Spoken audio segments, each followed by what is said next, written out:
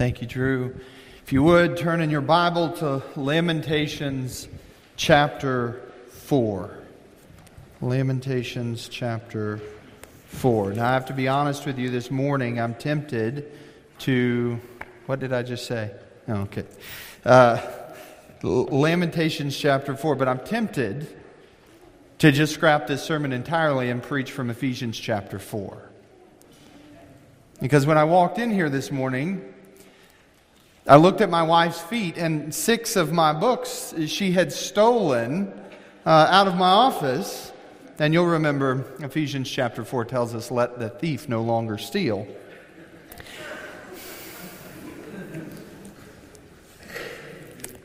Sarah just takes a hyper-literal view of the two shall become one flesh, conflating that with my library. It's all okay.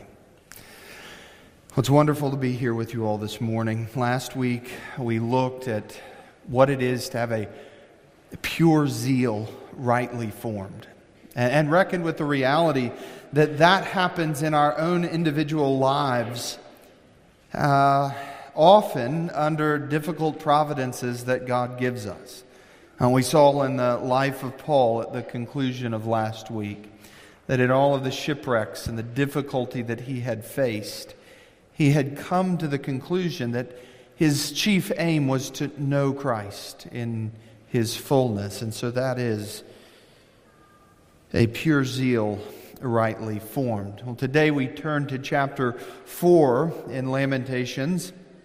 And I know that I've mentioned this before, and I think that it's a plain argument to make that beyond Genesis chapter 3, in a fallen world, there really is no triumphant day. There's no day where we don't wrestle with our sin beyond Genesis chapter 3. Humanity's always beset with sin. But I do think that we can overread the implication of that text and say, well, that just means that everything's always awful. And the reality is, in the life of the church, in the life of the nation, and in our own individual lives, we know that there are seasons where we are nearer to the Lord and we're walking closely with Him. And then we know that there are times in our lives where we drift and we aren't under the Word of God and we aren't well spiritually. There are moments that we can look back to, that's what I'm pointing at, and we can rejoice in times of fruitful spiritual experience. And then there are times that we walk away from the Word of God and we are a good case study in lament. And really, that's the whole theme of what we will look at today. Jeremiah is looking back to days when the nation had walked with the Lord, and then he pauses and looks at the current reality of how the life of the nation looks in that moment, having walked away from the Word of God. And what he concludes is this in these first 11 verses. Everything and everyone has been affected. No one has been treated as innocent. No one has been left out of the scorching judgment of Almighty God.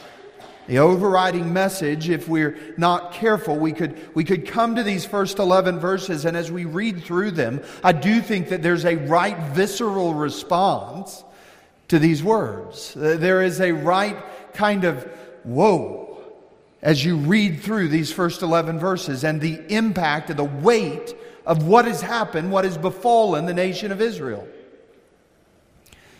But if we're not careful, what we will think is, God, you are very heavy-handed. But really, I think what Jeremiah wants us to understand, and the truth of this passage and its overriding message is this: God has dealt justly with His people. There is no question, after reading these first 11 verses, that God, when He says that He is going to make a name for Himself upon the earth, at any time His people sin against Him, He will vindicate His name. And God will not spare His people any cost or any consequence. It's a weighty reality, I think, even in our lives today. So with that in mind, would you do honor the Word of God by standing as we read together these first 11 verses? There's no way to read these words just kind of mumbling through them, is there? We're not getting them if we read them that way. So here Jeremiah laments how the gold has grown dim, how the pure gold is changed. The holy stones lie scattered at the head of every street. The precious stones of Zion, worth their weight in fine gold, how they are regarded as earthen pots, the work of a potter's hands. Even jackals offer the breast. They nurse their young, but the daughter of my people has become cruel, like the ostriches in the wilderness. The tongue of the nursing infant sticks to the roof of its mouth for thirst. The children beg for food, but no one gives to them. Those who once feasted on delicacies perish in the streets. Those who were brought up in purple embrace ash heaps. For the chastisement of the daughter of my people has been greater than the punishment of Sodom, which was overthrown in a moment, and no hands were wrung for her. That her princes were purer than snow, whiter than milk. Their bodies were more ruddy than coral. Their beauty of their form like sapphire.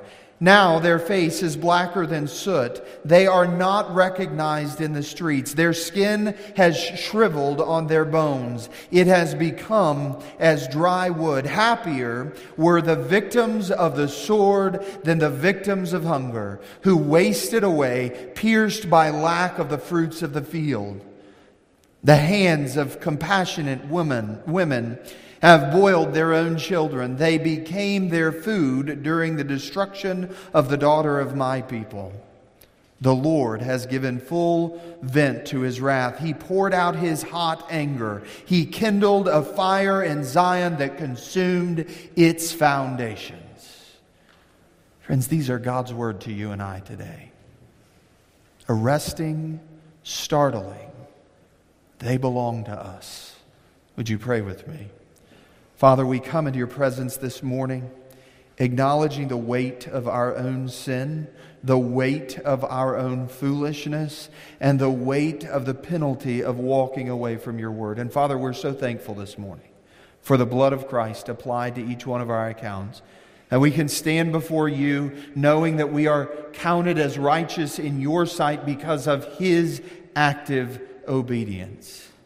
Father, we are thankful to know that we belong to you. But Father, we also know that we have much yet to repent of. Would you write these verses on all of our hearts that we would live before you in such a way that would bring glory to your name? And it is in Christ's name that we pray these things. Amen.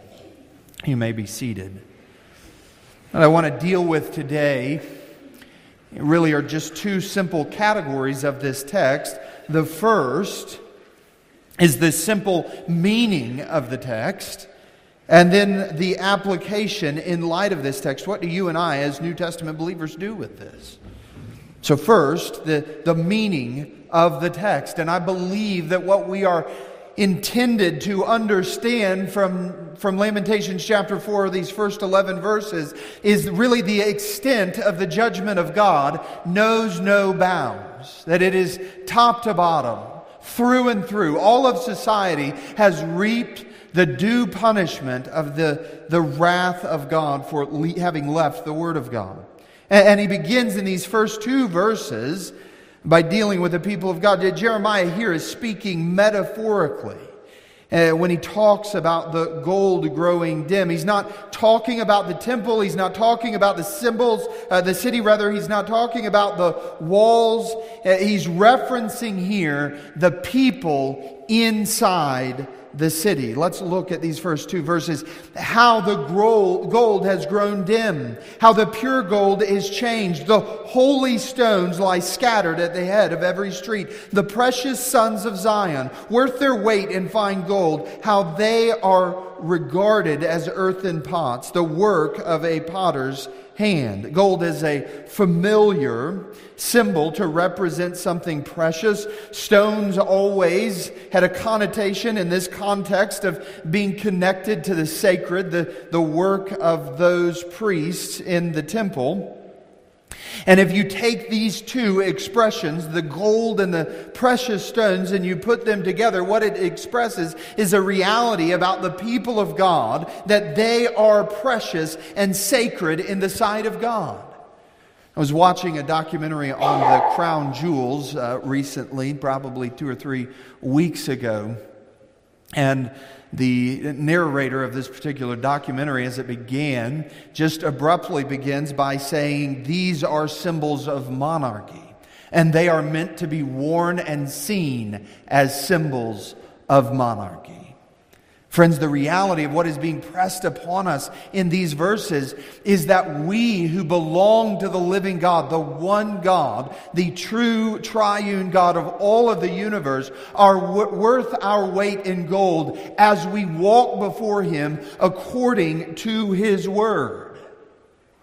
I think that we have so undersold our inheritance as saints of the living God. We were talking this morning in our Sunday school class about the reality of being transferred, or translated rather, into the kingdom of God. And that idea that being transferred means merely to take an individual from one place and put him in another. But translated literally means that where we are in this present moment, we have been translated into being citizens of the kingdom of God.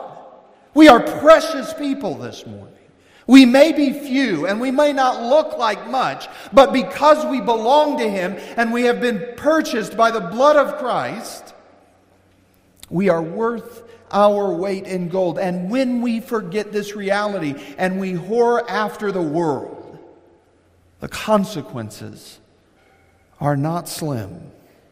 We need to remember the words of Peter in 1 Peter chapter 2. "But you are a chosen race, a royal priesthood, a holy nation, a people for His own possession, that you may proclaim the excellencies of Him who called you out of darkness into His marvelous light." Do you see the connection of our identity in that one verse? That we are a nation holy unto the Lord. And what is our right action? Is it to leave the Word of God? Is it to think little of the Word of God? No, it is to proclaim the excellencies of Him who called you out of darkness and into marvelous light. The joy of being one of the people of God in the kingdom of God is that we proclaim the message of God. And now, rather, we see the pivoting of this reality in every generation, at every turn. The sons of God are precious, worth their weight in gold. But now, in light of the people of God having left the Word of God, they are scattered and viewed as nothing. Scattered at the head of every street, Jeremiah says. Brought down, ultimately, is the picture, by God Himself because of their sin, and scattered among what is common. They are like earthen pots, smashed to pieces in the street, left as trash. They have lost all of their esteem. They have lost all of their honor and are now treated with contempt. Friends, I don't have time this morning, but if you wonder why there's an entire block of politicians that can't figure out simply the difference between a boy and a girl this morning, if you wonder why we applaud abortion as a nation in so many different spheres, and this is even inside the church, if you wonder why we have morally fallen in our nation, I would contend with you, if you studied out the reality of the past 200 years of human existence, is that we have heaped up for ourselves many pastors and teachers who have taught us not to live under the Word of God, but to leave the Word of God. And it's no wonder then that the people of God fall. In verses 3 and 4, moving on, we see the reality that the wrath of God has impacted even the children. The children here are not spared. They've been treated here in this in this expression of Jeremiah, he can't get the image out of his head, is worse than animals. Even the jackals, he says, offer the breast. They nurse their young, but the daughter of my people has become cruel, like the ostriches in the wilderness. The tongue of nursing infants stick to the roof of their mouth for thirst. The children beg for food, but no one gives it to them. The ostrich, in this immediate proximate context, was known as an animal for its cruelty. The Arabs, even to this day, call the ostrich the ungodly bird. And if you'll remember these words in the book of Job 39, verses 14 through 16, we have a biblical illustration of that.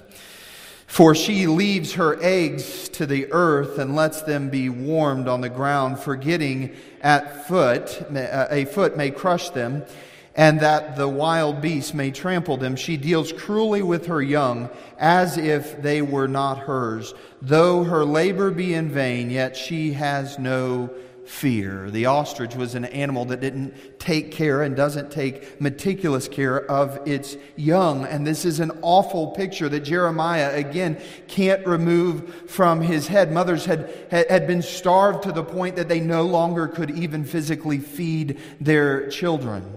And they seemed as though they were indifferent. Jeremiah, again, here is looking and remembering in his mind's eye as the besiegement of Jerusalem happened, and the reality that there were children begging for food, and there was no food to be given to those children. The children had suffered, and we do, now I'm not getting into the theological implications, and we do know that the fall has implications, and our children are born as wretched sinners, right? But we tend to think about our children as being innocent, as not having committed volitional acts of rebellion towards the living God. Now, again, we know ultimately that's not true. I think it's Vodi Bakum who says that when we look at our children, that's not a cute little baby, that's a viper in a diaper. Yep.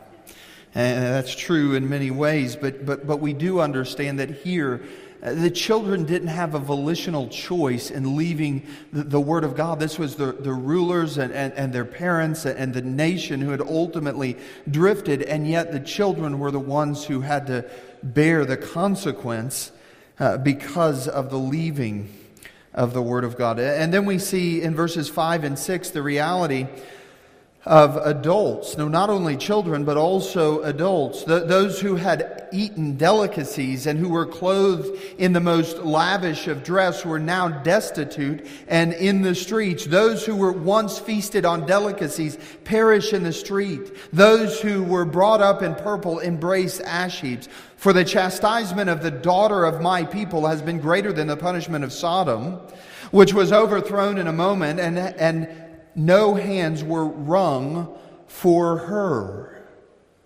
The prophet says the children, the nation, the adults, everyone has been impacted by the wrath of God, by the chastening of the people of God. And then he comes and he asks a question: what can compare to this punishment?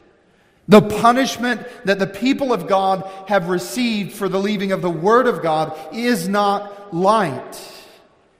The chastisement of the daughter of my people has been greater than the punishment of Sodom. Now, Sodom is the proverbial illustration of the wickedness of men and the wrath of God. Those who refuse to live according to the commands of God will receive the wrath of God. And we find the reality of this full weight of God's venting of His wrath against Sodom in Genesis chapter 19. You'll remember these words, that the sun had risen on the earth when Lot came to Zoar. And then the Lord rained on Sodom and Gomorrah sulfur and fire from the Lord out of heaven. And He overthrew those cities and all the valley and all the inhabitants of the city and what grew on the ground. But Lot's wife behind him looked back, and then she became a pillar of salt. And Abraham went early in the morning to the place where he had stood before the Lord, And he looked down toward Sodom and Gomorrah and toward all the land of the valley. And he looked, and behold, the smoke of the land went up like the smoke of a furnace. God's red-hot wrath. And here we see it's poured out not only on Sodom and Gomorrah. The reality of Jeremiah and the lament of Jeremiah is that it's also poured out on the people of God. Justly, proportionate, and holy, but wrath no less. And here we have the stunning reality that God, of course, deals with our sins. Friends, there's a type of theology that says, and this is one of my early conversations with an individual in our church, probably 8 years ago. And he said, Jay, you continually preach in such a way that would leave me to believe that God is angry at my sin.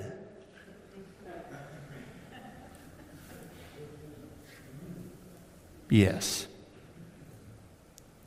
I don't see it that way. I just when I screw up, I hop up in God's lap, and like a good father, He just kind of tells me to get over it. What a blasphemous understanding of sin and the wrath of God. Because the reality is, and we'll get to this more later, the cross of Christ makes no sense without a God who is angry at sin continually. That's right. The question has to be this morning, how in the world was this chastisement worse than Sodom and Gomorrah? I mean, we're talking about a place that was scorched off the face of the earth. Smoke. You know, there's a lot of modern interpretations about homosexuality in that passage. God wasn't angry at their homosexuality. He was angry that they weren't being monogamous in their homosexuality. I don't know what they have to drink to get to that hermeneutic, but it's probably some strong stuff. Because that is an absolutely foolish usage of the text. It is clear. I don't even think that you have to be indwelt by the Spirit of God to see the reality of the profaning of the natural order in these sins. And friends, in case I don't want to be misunderstood, God offers grace to those who would repent and turn from those sins. But here we see in Sodom and Gomorrah, His wiping an entire community off the face of the earth. And He was right and just to do that. And if you struggle with that, can I just encourage you lovingly that the struggle isn't with what God has done, it's with what your heart perceives. But here we have the wrath of God poured out on the people of God. And the question again, how is this worse than Sodom? And the answer comes in verse 6, that one was overthrown in a moment, that is Sodom and Gomorrah, and the other was overthrown over days, and the implication lasted for generations. The starving of the community, the exiling of the people of God, the judgment against Jerusalem and against Israel had a longer lasting consequence. And friends, here's the reality. Again, it was God who inflicted punishment in both cases. And here Matthew Henry reminds us, Sodom was never given the means of grace that Jerusalem had. Oh, why was the punishment more severe for the people of God? Because they had the oracles of God. They had the prophets of God. They had the promises of God. And they turned and in the face of God said, no thanks, we would prefer to take the word of the world over the word of the living God. They had ignored the reality of what God had called them to do. And friends, make no mistake, sin as sin is always insidious to God. Sin is all damning before a holy God. But there is no doubt that the offense of God's people before His throne is more insidious because we have more truth. I'm so sick and tired of preaching that would lead us to believe that once we pray a meager prayer, we don't need to worry about our own growth and holiness. No, friends, if you've been translated from the kingdom of darkness to the kingdom of light, you have more of a reason to be concerned with the imperatives of the Word of God. So while Sodom was overthrown in a moment, Jerusalem died a slow, lingering death. And that was just. And part of what is being given here, no hands were wrung. There was no grieving over Sodom and Gomorrah. Why? Because their judgment came as an executioner lays an axe to cut off somebody's head. In a moment, the execution took place, and there was no one around in that community to lament. There was no one who grieved over Sodom and Gomorrah. But here God has left a faithful remnant in Jeremiah who is committed to stay there in Jerusalem. And he is broken over the reality that the people of God had left the Word of God. And they had reaped their just penalty. So not only the people of God, not only the children, not only the adults, reaping judgment, but here also in verses 7 and 8, the nobles. Her princes were purer than snow, whiter than milk. Their bodies were more ruddy than coral. Their beauty of their form was like sapphire. There was dignity and purity and holiness and beauty among the leaders of the people.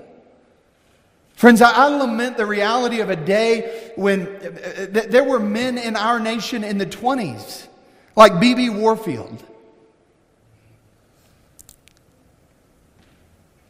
who, when the president of the nation had a question about how we should respond to different circumstances, they called him.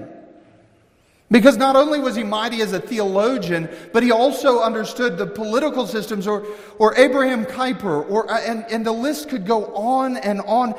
Jonathan Edwards, the reality that there are these men who stand as giants throughout the history of the church. Not that we would idolize them, but that we would be served by them. And their lives were distinct. And today, we have our beloved brothers in skinny jeans drinking a latte and trying to make a cute catchphrase over a text. We have reason to lament. Compare that with verse 8. And now their face is blacker than soot. They are not recognized in the streets. Their skin is shriveled on their bodies. It has become as dry wood. They no longer, here's the picture. They no longer resemble nobility, but rather common people.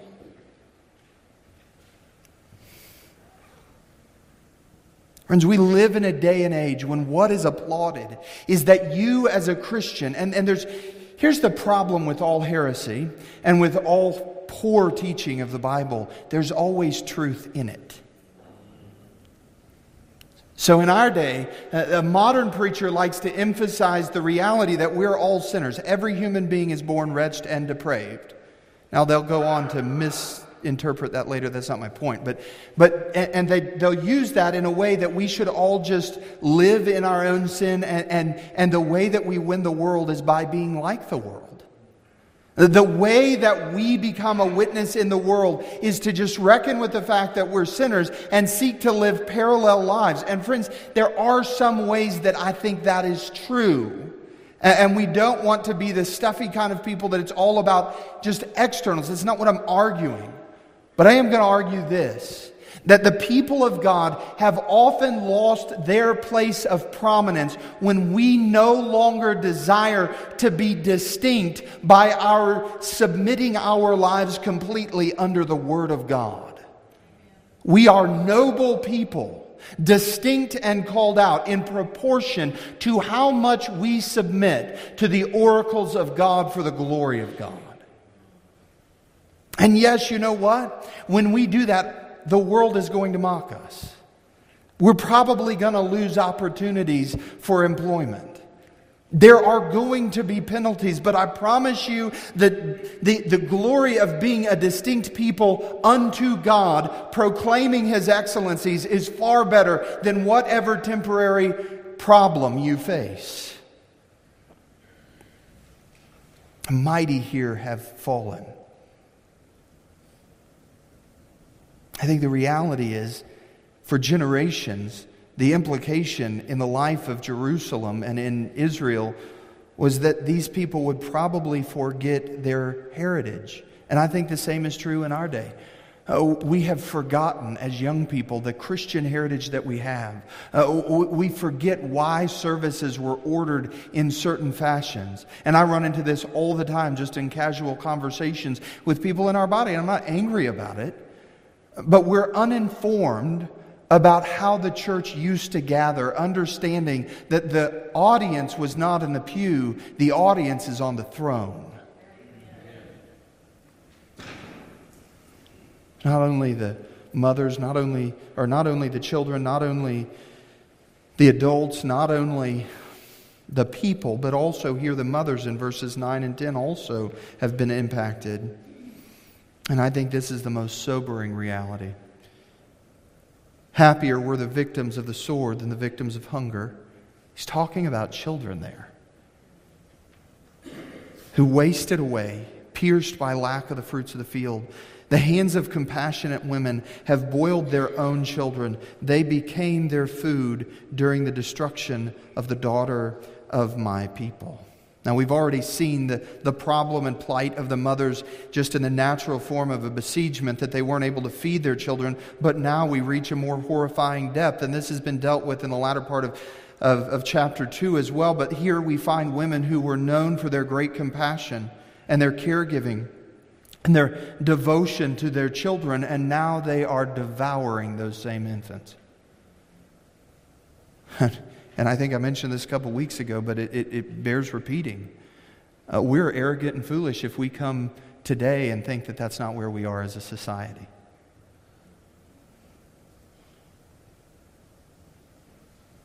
You see, the problem is these mothers had been put in a situation where their families had been besieged by the world, and they thought the only way to remedy the problem was to slaughter their children.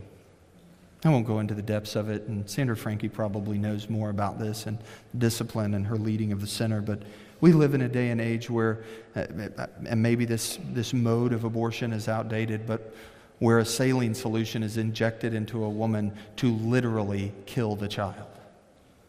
And we think we've risen above this text. I would just tell you with a lamenting heart that our families are so besieged in our own generation that children are given over to the consequence, and the world seemingly runs our homes in so many ways. Friends, it's not a small thing, I don't believe, to applaud. And I will caveat this by saying I believe that women can work in vocational fields, and that doesn't dishonor the Lord. But I do believe that being a mother is a precious thing. That caring for your children, ladies, is not small. Remember, Sarah and I got married very young. And I was talking to Sarah last night, making sure that she remembers this so that we didn't get into a disagreement about it later. And I remember early on in our dating relationship, I asked Sarah, what do you want to do when you get older? And her response is, I want to be a wife and a mom. I just sat there on my side of the truck and just, inside I was like, yes, fantastic. Because I was raised with grandparents who my great-grandmother and both of my grandmothers loved and cherished their families and served them. But I did see a shift and a change in later generations. And I just remember as Sarah and I, and I'm not propping us up this morning, but I just remember when Sarah and I being young in our early 20s, and women would ask my wife, what are you going to do? As a married couple, what is your life going to be about? And Sarah would say, well, I just really want to be a mom, and I really want to be a wife. And there was often, not always, but often, this is approaching 20 years ago, the response to that was not oh, great. It was, oh, you poor thing. No, you're wasting your life. Friends, I just would encourage you that it's not a waste of a life for mothers to pour into their children, to give themselves over to that cause. Our children are a precious inheritance of the Lord. And there should be nothing that we withhold from them in growing in the Lord. And so then we come to this question. So we see that mothers, nobles, children, adults, the entire nation had been impacted by the wrath of God in eviscerating ways. So why had all of this happened? Look at verse 11. The Lord gave full vent to his wrath. He poured out his hot anger. And he kindled a fire in Zion that consumed its foundation. Again, beloved, many people want to ignore the wrath of God. There are even people who will evangelize in this way, and we may have talked about this before, but they will say that, friend, you need to receive Jesus so that when you die, you go to heaven. Those are all good, encouraging things, but then they'll say something to the effect of, because the only place where God doesn't exist is in hell. I promise you on the authority of the Word of God that hell does not diminish the omnipresence of the triune God. God is present in hell, but what is His presence there? And the answer to that question, and this is why I don't believe in the annihilation kind of view that when you die you go to hell and then you're just incinerated and your existence is done. You are created as an eternal being, and you go to an eternal place, and there is an eternal God giving full vent of His wrath upon your sin forever. He is present there, and the wrath of God is present there. I think it was Martin Lloyd-Jones. And friends, you know, the whole of, here's why. We don't want to deal with that because it makes us feel uncomfortable. It's not socially polite and politically correct to do that. And so our churches, well, that may offend somebody. That may make them feel bad. I hope it makes you feel awful to the point that you repent and believe. Yes. But can I tell you, I don't think that those are really the reasons that we have forgotten the wrath of God. I believe the reason we have left the doctrine of the wrath of God is because genuinely we have left the doctrine of the atonement. And we've left the doctrine of the atonement because we have left the doctrine about the cross of Christ being supreme in all of human history. It was Martin Lloyd-Jones who said, "It is only because I understand the doctrine of wrath that I can understand the doctrine of the cross of the Lord Jesus Christ, because His cross makes no sense without the wrath of God being poured out upon Him." The reason that the nation had suffered because of all of these things was because God was judging them for having left His word. He was doing it swiftly, and He was doing it justly, and He was doing it proportionately.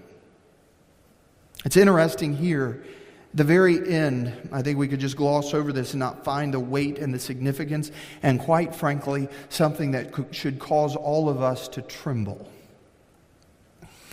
Because here, to the people of his own pasture, Jeremiah laments, and he points out this truth at the end of verse 11. He kindled a fire in Zion that consumed its foundations.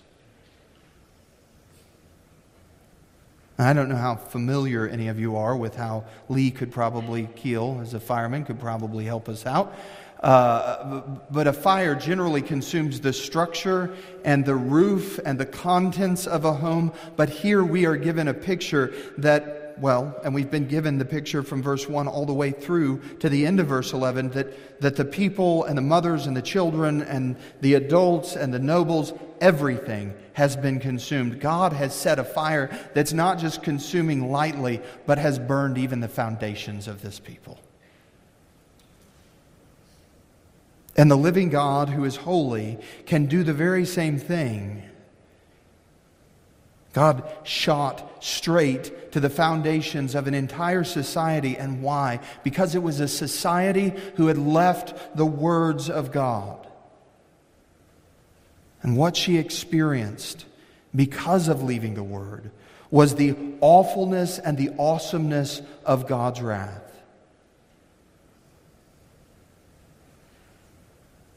I'm afraid that we'll come to these passages as moderns and we'll go, is that fair?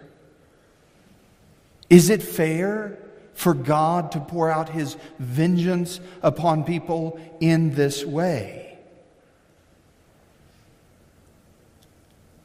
And I think the only then right way, the answer is yes, but the only right way to come to this passage, to be impacted by it, is not to question God, but it's to cry out with the psalmist in Psalm 139, "Search me, O God, and know my heart.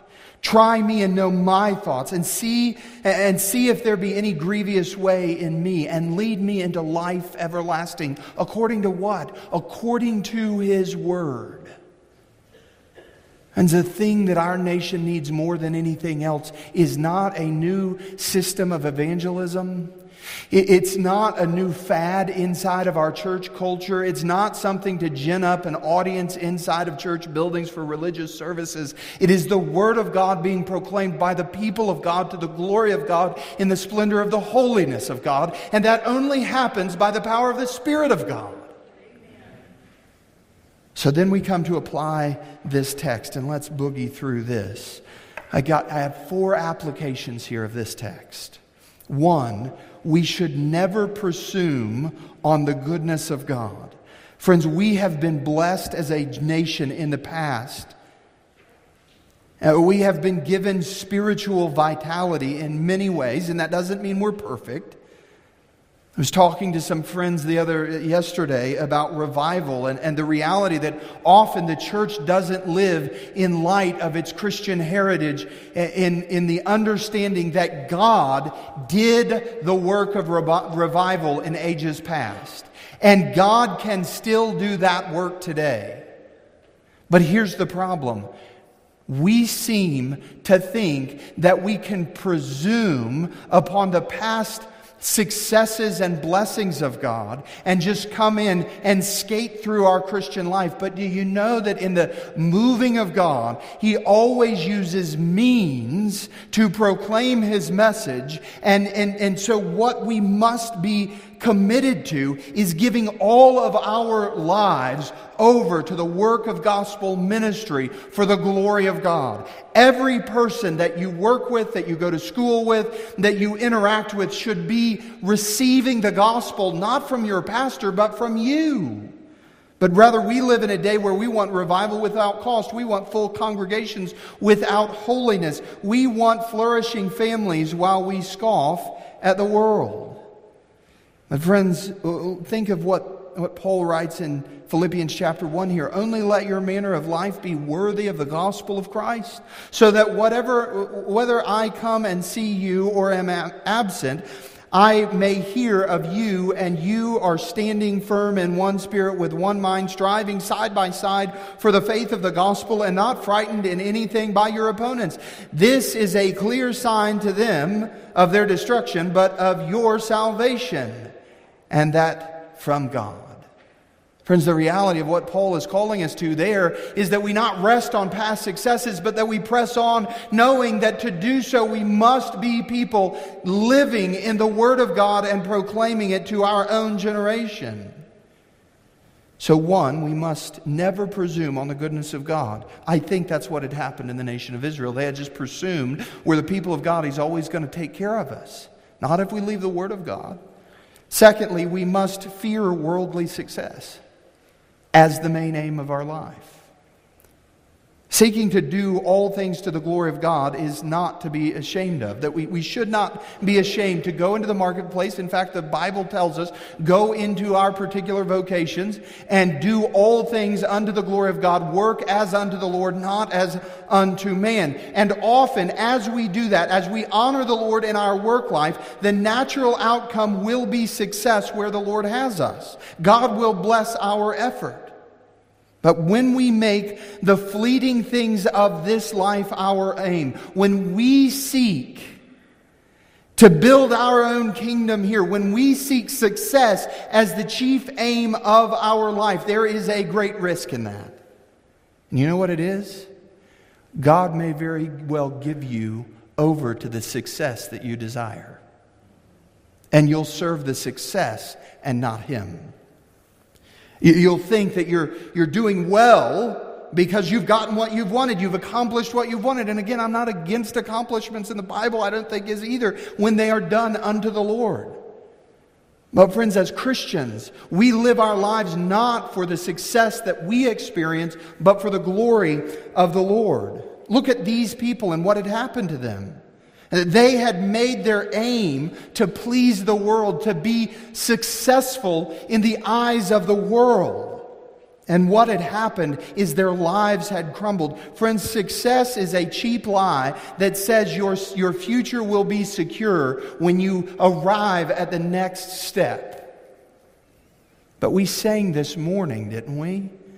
The reality, Brian, that our future in Christ is clear. Come failure, famine, or abundance. If we are in Christ, the Bible makes our end explicitly clear. So we don't aim for success, we aim for the glory of God in all that we do. And friends, it's interesting, I think, in so many churches that what is the aim of so many movements, and I fear that some of this comes from the reality of an overreaction to liberalism, is that we would have churches that would overcome and be victorious in the culture wars. And what happens often in those particular movements is that holiness and Christ-likeness becomes a secondary issue. That we can win the argument in our day, that we can have the right theology, that we can have the right answers, and God will be pleased with us. But friends, can I tell you, where Christ-likeness is not the aim, when holiness and righteous conduct are not the aim, individuals, families, churches, and nations will eventually come to ruin. Because God will vindicate His name. Psalm 1, verses 1 and 2. Blessed is the man who walks not in the counsel of the wicked, nor stands in the way of the sinners, nor sits in the seat of the scoffers. But his delight is in the law of the Lord, and on this law he meditates day and night. You know why this man meditates on the law? Because it is the Lord's. And his joy is not in winning an argument in the public sphere. His joy is in knowing the one true triune God.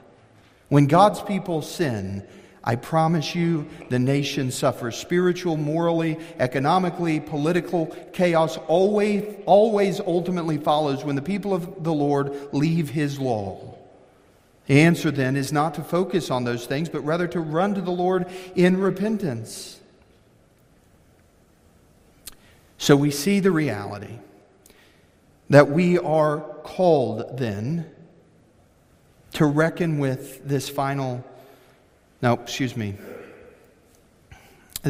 this final reality, and that is that when we are given much, much is required of us. Friends, the verse that has just captured my attention as I read through this week, for the chastisement of the daughter of the people, of my people, has been greater than the punishment of Sodom, which was overthrown in a moment, and no hands were wrung for her. Verse 6 is just inscribed onto my heart. Because in light of this verse, do you know what that means? We're understanding that these Old Testament saints were judged mightily because they had been given the prophets, because they had the oracles of God, because they had the things of God, and they left them. We have the blood of the Lamb applied to us. Who will be more accountable than we?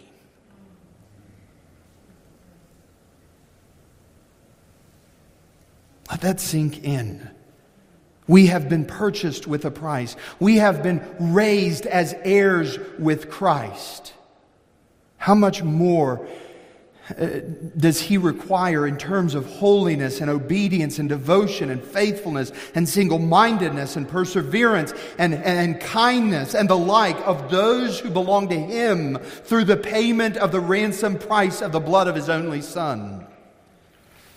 Richard Sibbes totally messed up my conclusion this morning. If you don't have the Refreshment of the Soul, it's a devotion that was just put out, just selected writings of Richard Sibbes, you get a free one today. He begins this devotional with 1 Peter chapter 4, verse 17. For it is time for the judgment to begin at the household of God. And if it begins with us, what will be the outcome for those who do not obey the gospel of God? And he asks this question, why does God chiefly afflict his people more than others? And he gives two reasons. Because they are his own family and are called by his name. Now the disorders of the family lead to the disgrace of the leader of it. The sins of the church touch God more nearly than others, and therefore judgments must begin at the sanctuary first, quoting Ezekiel chapter 5. Beloved, the gospel suffers much because of the sins of those who profess to be followers of it. What says the world? These be your professors? Look at the way they live. What little conscience they have of their sins. Little do men know how much religion is vilified and the ways of God spoken evil of because of the sinful lifestyles of those who profess to be followers of the gospel. It is as if there were no force in the grace and favor of our God to make us love and obey him in all things, as if religion consisted in word only and not in power. What a scandal this is because of Christ. It is no marvel. God begins with them first. A man may see and pass by dirt in his yard, but he will not allow it in his dining chamber, nor endure it in his parlor.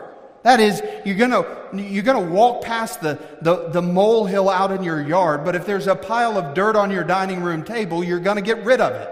And friends, we're called to the marriage supper of the Lamb. We are going to set before him in glory. So of course, he's going to deal with our sins. And secondly, Sibbes says here, because the sins of the godly are more heinous than others. They are committed against more light and against more benefits and favors. What? To make the temple of God a den of thieves, to defile their body and souls, who are bought with the precious blood of the Lord Jesus? Is this a small matter? Their sins are idolatry, for they are not only the house of God, but the spouse of God. Isn't that wonderful? Man, we need to be Puritans again. Sorry.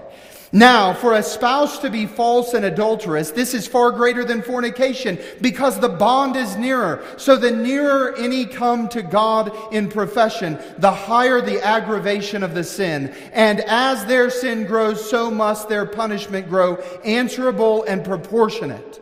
They that know God will most of all others must look for the most stripes if they do not do it. Friends, the reality is Christ has borne much on the tree from the foolishness of our sin. If you were to ask me this morning what my greatest concerns are for the church today, it's not anything that comes against us. That seems to get a lot of the conversation. Well, there's some liberal out there saying something. Yeah. There's always going to be liberals out there saying something. And most often it's going to be absolute nonsense. But what concerns me for LifePoint, it's not even what comes out of you. It's what comes out of me. It's what comes out of our own hearts. It's what comes out of the church as the Spirit of God. Friends, we claim to be translated into the kingdom of God. We claim to be citizens of a heavenly kingdom. How dare our words and our actions betray that reality? It is what comes out of us that is most problematic, and that in two particular areas. Our orthodoxy and our orthopraxy, our belief and our practice. The orthodoxy, right belief, knowing the Bible, having the faith once for all delivered to the saints, understood in a theological construct that is clear, and that we would continue to grow in that. Knowing the Bible rightly is important. But some people think we can just stop there. And that's not true. It also has to flow over into orthopraxy, a right practice. You see, we can hold to the right theology with sour spirits. We can believe the right thing and not do the right thing. We live in a time when the most profound thinkers of our day, and this should cause us to lament, not rejoice in them. Some of the most profound thinkers of our day, Brian, you know what they're up to this morning? Jabbing somebody else for their theology in 160 characters or less and feeling like they've accomplished something for the kingdom. All that shows us is how far we have fallen. To believe that we can slander others, that we can make light of other image bearers, and that God is pleased with us. What absolute foolishness. We think that godliness, that kindness, that maturity, that love, that peace among the saints are a second-tier issue. But friends, right belief and right practice always go hand in hand. And the error of the church is constantly, well, we can believe some things falsely and still wind up in right practice. I promise you it will never happen. We are not only, beloved, this morning, and I'll leave you with this. We are not only the house of God, we are the spouse of God. Let us live in holiness in light of the Spirit that has called us to redemption, for the glory of God, acting as those who are heirs with the risen Savior. Would you pray with me? Father, we come into your presence this morning acknowledging our own foolishness, acknowledging so often we've been lazy in our study of your word. We've departed your word. We have looked for pastures where we can be comfortable, not those where we can be challenged. We've looked for places where, Father, our affections are stirred. And we've neglected those areas where we could serve you in gladness. Father, I pray that we would grow to be a people, and this is only a reality by the power of your Spirit, that we would live under your word, and that we would leave our own arrogance, and that we would not depend upon our own intellectual ability, but that we would rest in you and your word, and Father, that we would bear fruit in keeping with repentance. Father, I pray that we would be people who are keenly aware that you loved us so radically as to send your only begotten Son. Father, we know that your Son has bore our sins on the tree, so we are the most accountable among the earth. Let us live like that.